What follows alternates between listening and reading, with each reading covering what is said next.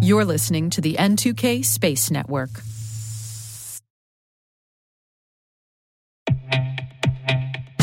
And now, a word from our sponsor, SpyCloud, the leader in operationalizing cybercrime analytics. Traditional threat intelligence is a thing of the past. Cyber criminals are stealing vast amounts of credentials, session cookies, and financial data every day, and it's hard to keep up. SpyCloud is the trusted partner businesses turn to fully understand their darknet exposure risk and neutralize threats before it's too late.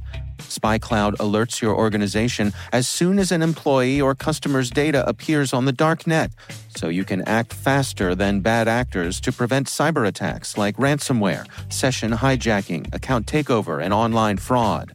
With insights from the industry's largest repository of recaptured data, protect the digital identities and systems most important to your business. Get your free corporate darknet exposure report at spycloud.com/cyberwire and see what information criminals have in their hands today. That's spycloud.com/cyberwire.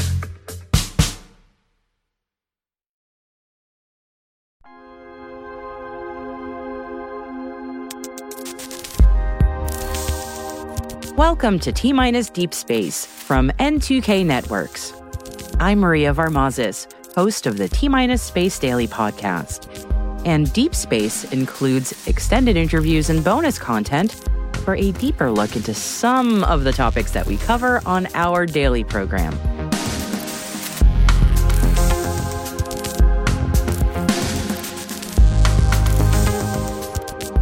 In the aftermath of the Challenger STS-51L tragedy, the crew's families came together, firmly committed to carrying on the spirit of their loved ones by continuing their education mission.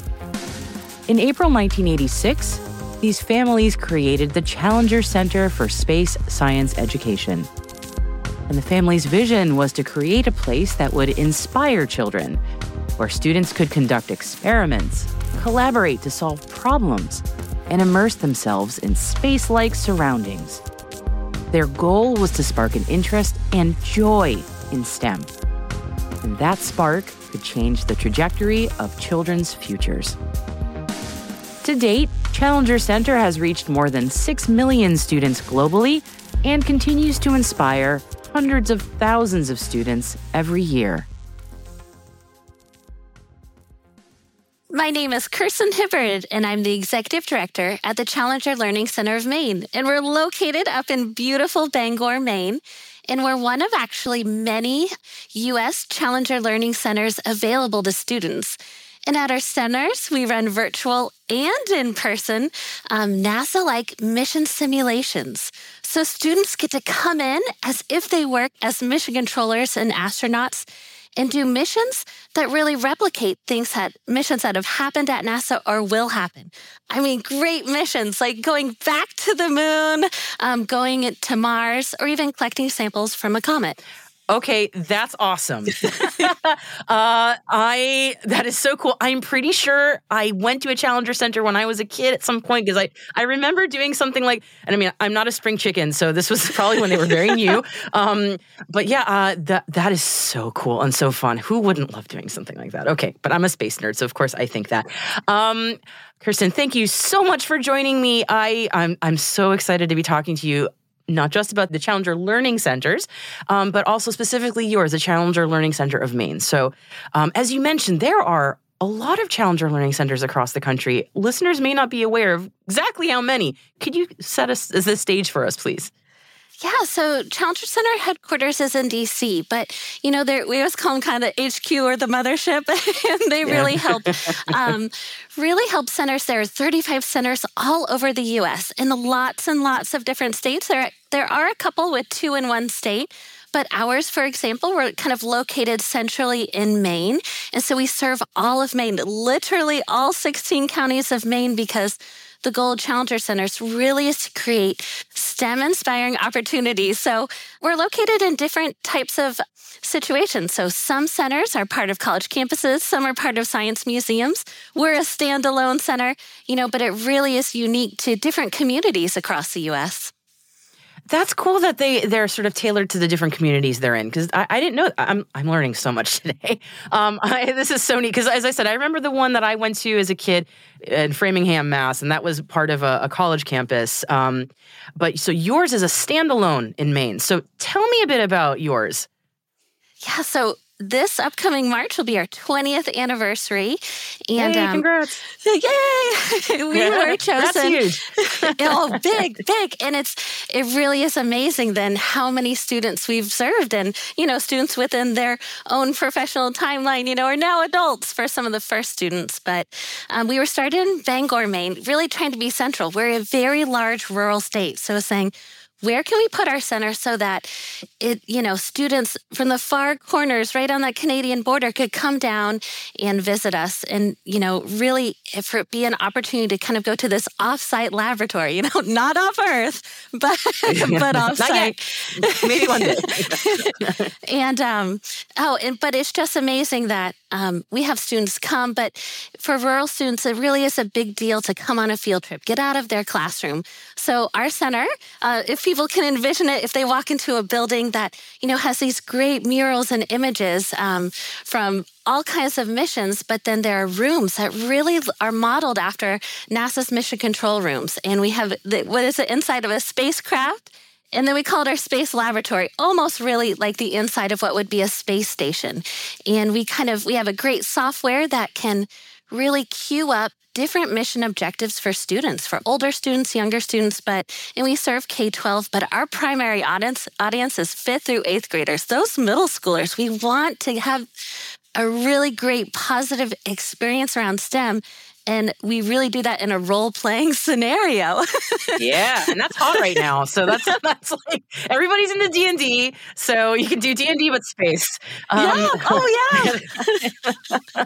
I mean, also, what a great way to learn, though. And again, I'm going to just not reminisce too much about my experience, but I remember it was super fun. But a kid walks in, they've been brought in on a field trip. Maybe they're like, I'm not super into sciencey stuff. Like, what is their day like? How do you sort of get that sparkle to happen of like connection? Yeah. So a really wonderful connection is we work really closely with the educators before the students even get here.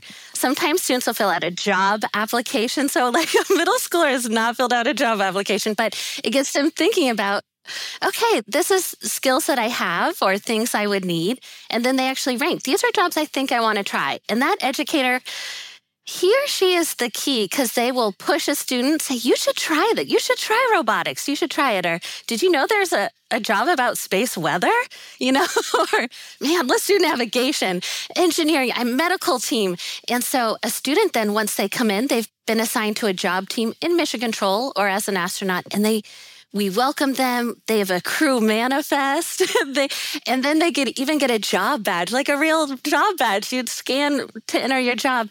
And from that point on, they're that STEM professional. In fact, we call them by their job title, not by their name. So they are truly that job title. We go over their mission objectives and say, as a navigator today, these are your responsibilities. Or as a med team, or as the aero engineering team. And they really sweating. is like... I'm a little nervous. Well, a middle schooler, they'll be like, you trust me? And we're like, it's basically handing the keys to the car and saying, you're going to drive today, but I have the confidence that you can do this. You're going to do it well. And we're going to have a great mission today. I believe you when you say that. I'm like, yes, I am. All right.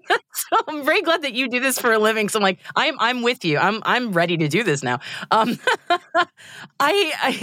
It's an intense mission. It's for 2.5 hours. So in that mission, they're really from top to bottom going through their mission objectives. And it really is about, those science objectives of while we're on the mission, we want to gain this knowledge, do these experiments so we can learn and gain knowledge about living off Earth and how we can go deeper into space. But Maria, halfway through, the software, we always make it so something goes not as planned, as in true life. Uh-huh. So they have to do that classic risk assessment. We want to get these science projects done, but we want to keep the crew safe. And they have to decide as a team. We don't let their educators, our staff, they get to decide how are we going to move forward with this mission. And so Man, it's great. It's intense. It's an intense 2.5 hours. But at the end, wow, how powerful when they have had control and have had a great mission. Like, man, they own that success. In their jobs like communication, we also say that, you don't have to be an astronaut. There's actually very few astronauts. There's all these jobs, 40,000 jobs just at NASA, that are supporting these missions. We need communication specialists. We need reporters to tell these stories. So it's... For those students that don't think STEM is their space, it's even saying, but did you like this? There is a place for you here, and if this brought you joy, you can share that and be a part of it. So breaking down all those barriers.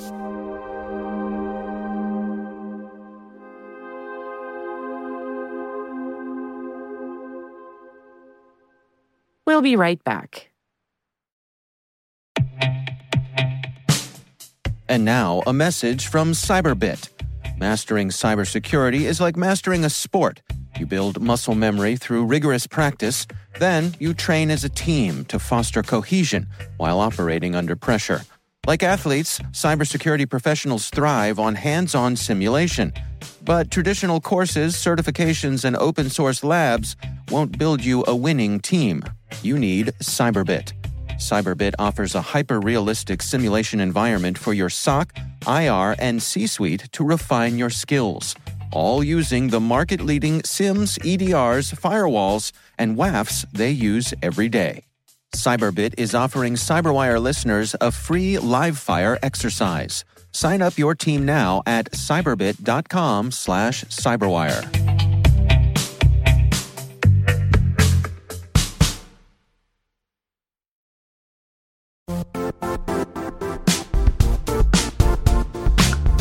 And now, a word from our sponsor, Zscaler, the leader in cloud security.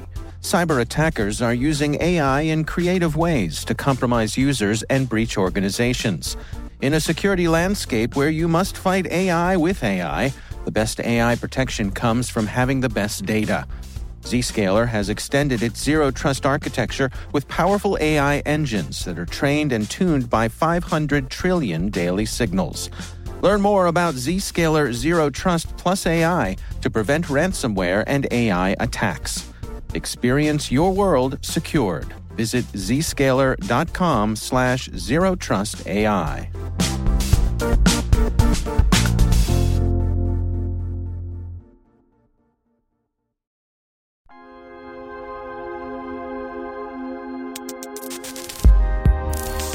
That is so important. And I love hearing you say that because that is, as I've said many times, I didn't need much convincing. I was not the kid who needed to be told, hey, space is for you. I was like, I want to go, just send me. But it's for many other people who are, for kids who are going, I don't even know if science is for me. I don't even know if what does this mean for me? I don't see a path. I don't have any interest. And getting that, this is actually something cool that maybe is attainable, not knowing that there's a way in is life-changing. It's really life-changing. And I know that for your center, especially in Maine, you guys have a specific mission for sort of raising people up, specifically in Maine, and sort of encouraging people to go more into higher education. Can you talk a little bit about that? Yeah. So while we focus on the mission and mission objectives, actually during mid-mission and the post-mission, it's really talking about STEM careers. And this is where we really highlight even local companies, as part of the STEM pipeline of saying you can live and work in Maine. And there are these colleges and universities right here in Maine, some right down the road, where you can actually get this degree.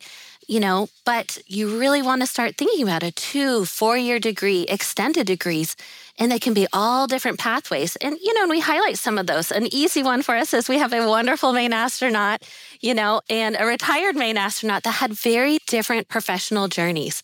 And it was not always a yes, multiple applications even to become an astronaut. So saying that if the attitude is there, if the work is there, and if you want to be a part of this, you can, and then just hear the ways to connect those dots.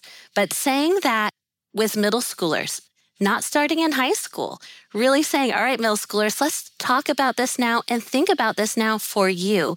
And in a kind of a newer term that, we have is that STEM self-efficacy. It's an individual belief, right?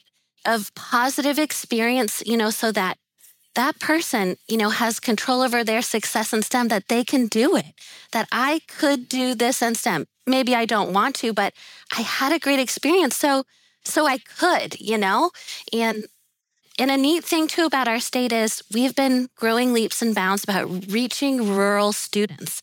I mean, we have schools that their whole sixth grade is 15 students. It's 15. In fact, we connected with a one-room schoolhouse in Whiting, Maine. Bless it. So there are 2 classrooms in their whole school. One of them is for middle school, 6th through 8th grade. Very small, 10 students or less. But the neat thing is, if they can't come to us for geographic barriers, we actually are reaching them with virtual missions. So same concept. From their own classroom, their one-to-one devices, their mission controllers were at the front of the room in those smart boards and blue suits, helping control the software. But same idea. They have a positive experience about a Mars mission or moon mission, talking about STEM careers, even in a rural setting. Because to us, whether you're a school of 15 students or 300, we want to connect with students and really kind of create equity with STEM experiences.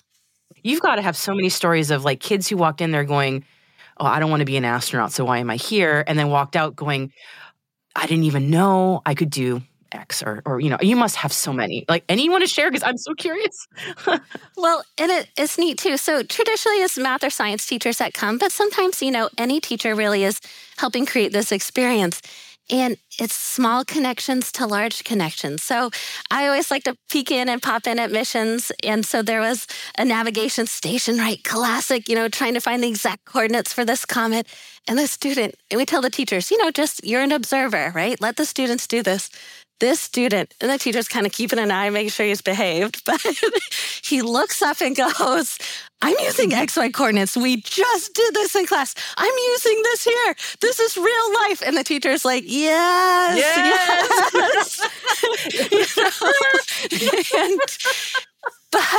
And so, of course, those great things, oh, yes, this is applicable to life, but he was like, I learned this and I can do this here. Oh, yeah. And then once I do this, then I'm in charge of throttle and touchdown, So then it's like, oh, this is even more fun, right? And I knew that small part to do this job. Maybe I could do this job in the future. I mean, powerful. Really powerful. I could honestly, and I'm not exaggerating, I could listen to stories like that all day because they make me so happy. I came from a family, my dad was a physics guy, like very, very sciencey. And I took for granted how much that exposure meant that I saw a realistic path for certain ways into science. And how much if you don't have that, it can seem so abstract. And so like, what is this for? I don't get it. What's this mean to me? But when you have these experiences like at your center, like I'm sorry, I'm being very cliche, but it really can change lives. And I just really admire what you do. So Well, I have one more good example of that, if that's okay. 20% of our business, I mean, not to get I love data, so that's why it's just 20% of our business is actually going off-site. We actually found from pre-COVID, we were like, oh, just come to our center, right? But, being a STEM informal education institution, COVID made us push beyond our walls virtually, but really said, we're going to meet the students, educators where they're at. So 20% of the time, we will take an activity and travel to the school, and it always has that STEM space, fun, hands-on element. But something really neat that we've also tried to add is parents, guardians, foster families, right? All those family units, they're actually a strong part of supporting a student should they get excited about STEM.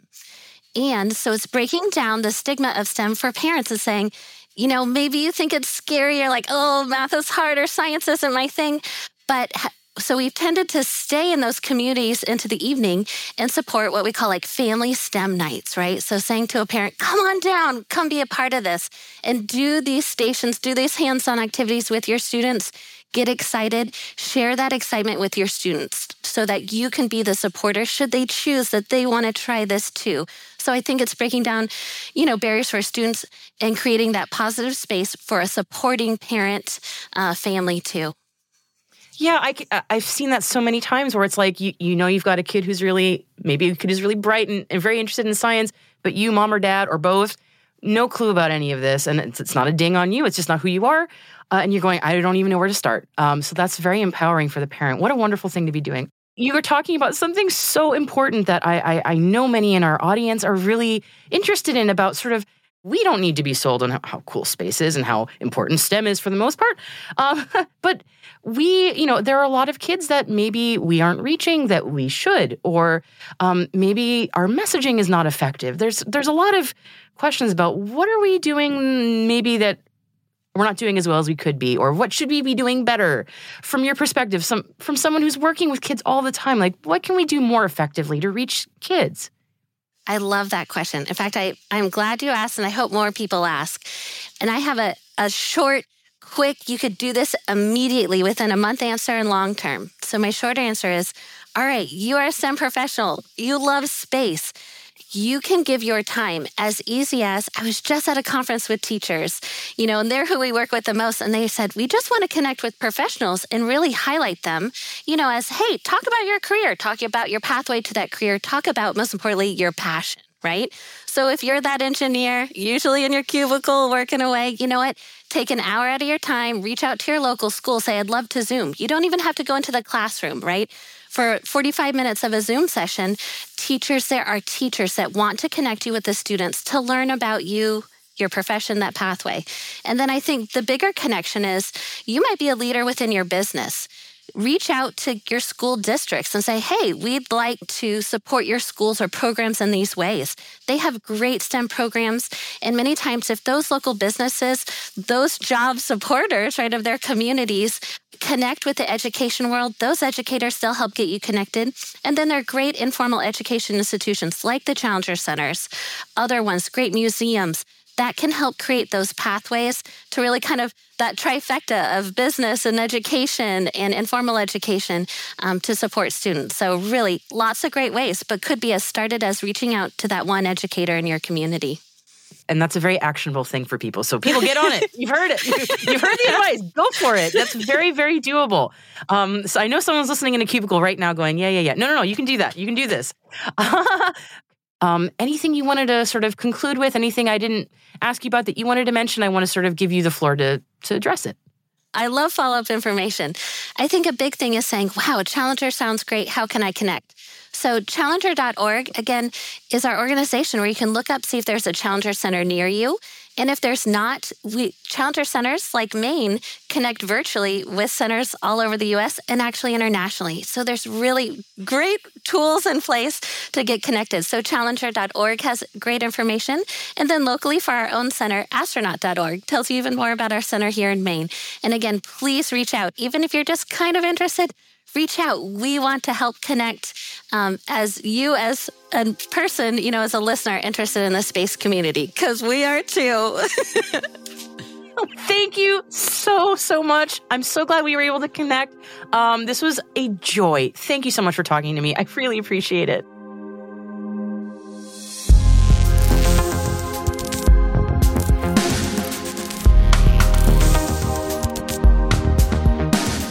That's it for T-Minus Deep Space for December the 23rd, 2023.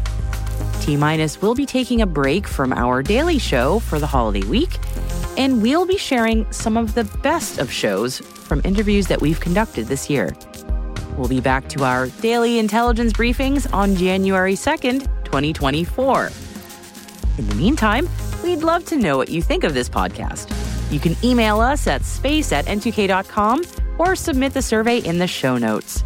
Your feedback ensures that we deliver the information that keeps you a step ahead in the rapidly changing space industry. This episode was produced by Alice Carruth, mixing by Elliot Peltzman and Trey Hester, with original music and sound design by Elliot Peltzman. Our executive producer is Jen Iben. Our VP is Brandon Karpf. And I'm Maria Varmazis. Thanks for listening, and have a happy new year.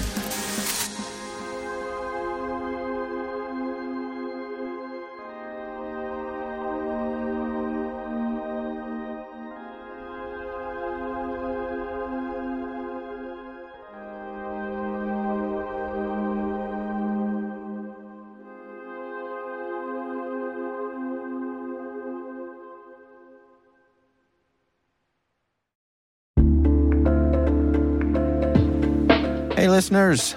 We're always looking for ways to improve the N2K Cyberwire network and maintain the intelligence-driven news experience that keeps you in the know on the latest developments in cybersecurity.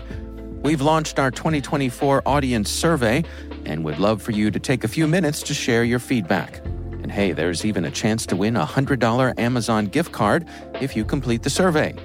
Visit cyberwire.com/survey. That's cyberwire.com/survey and share your feedback now.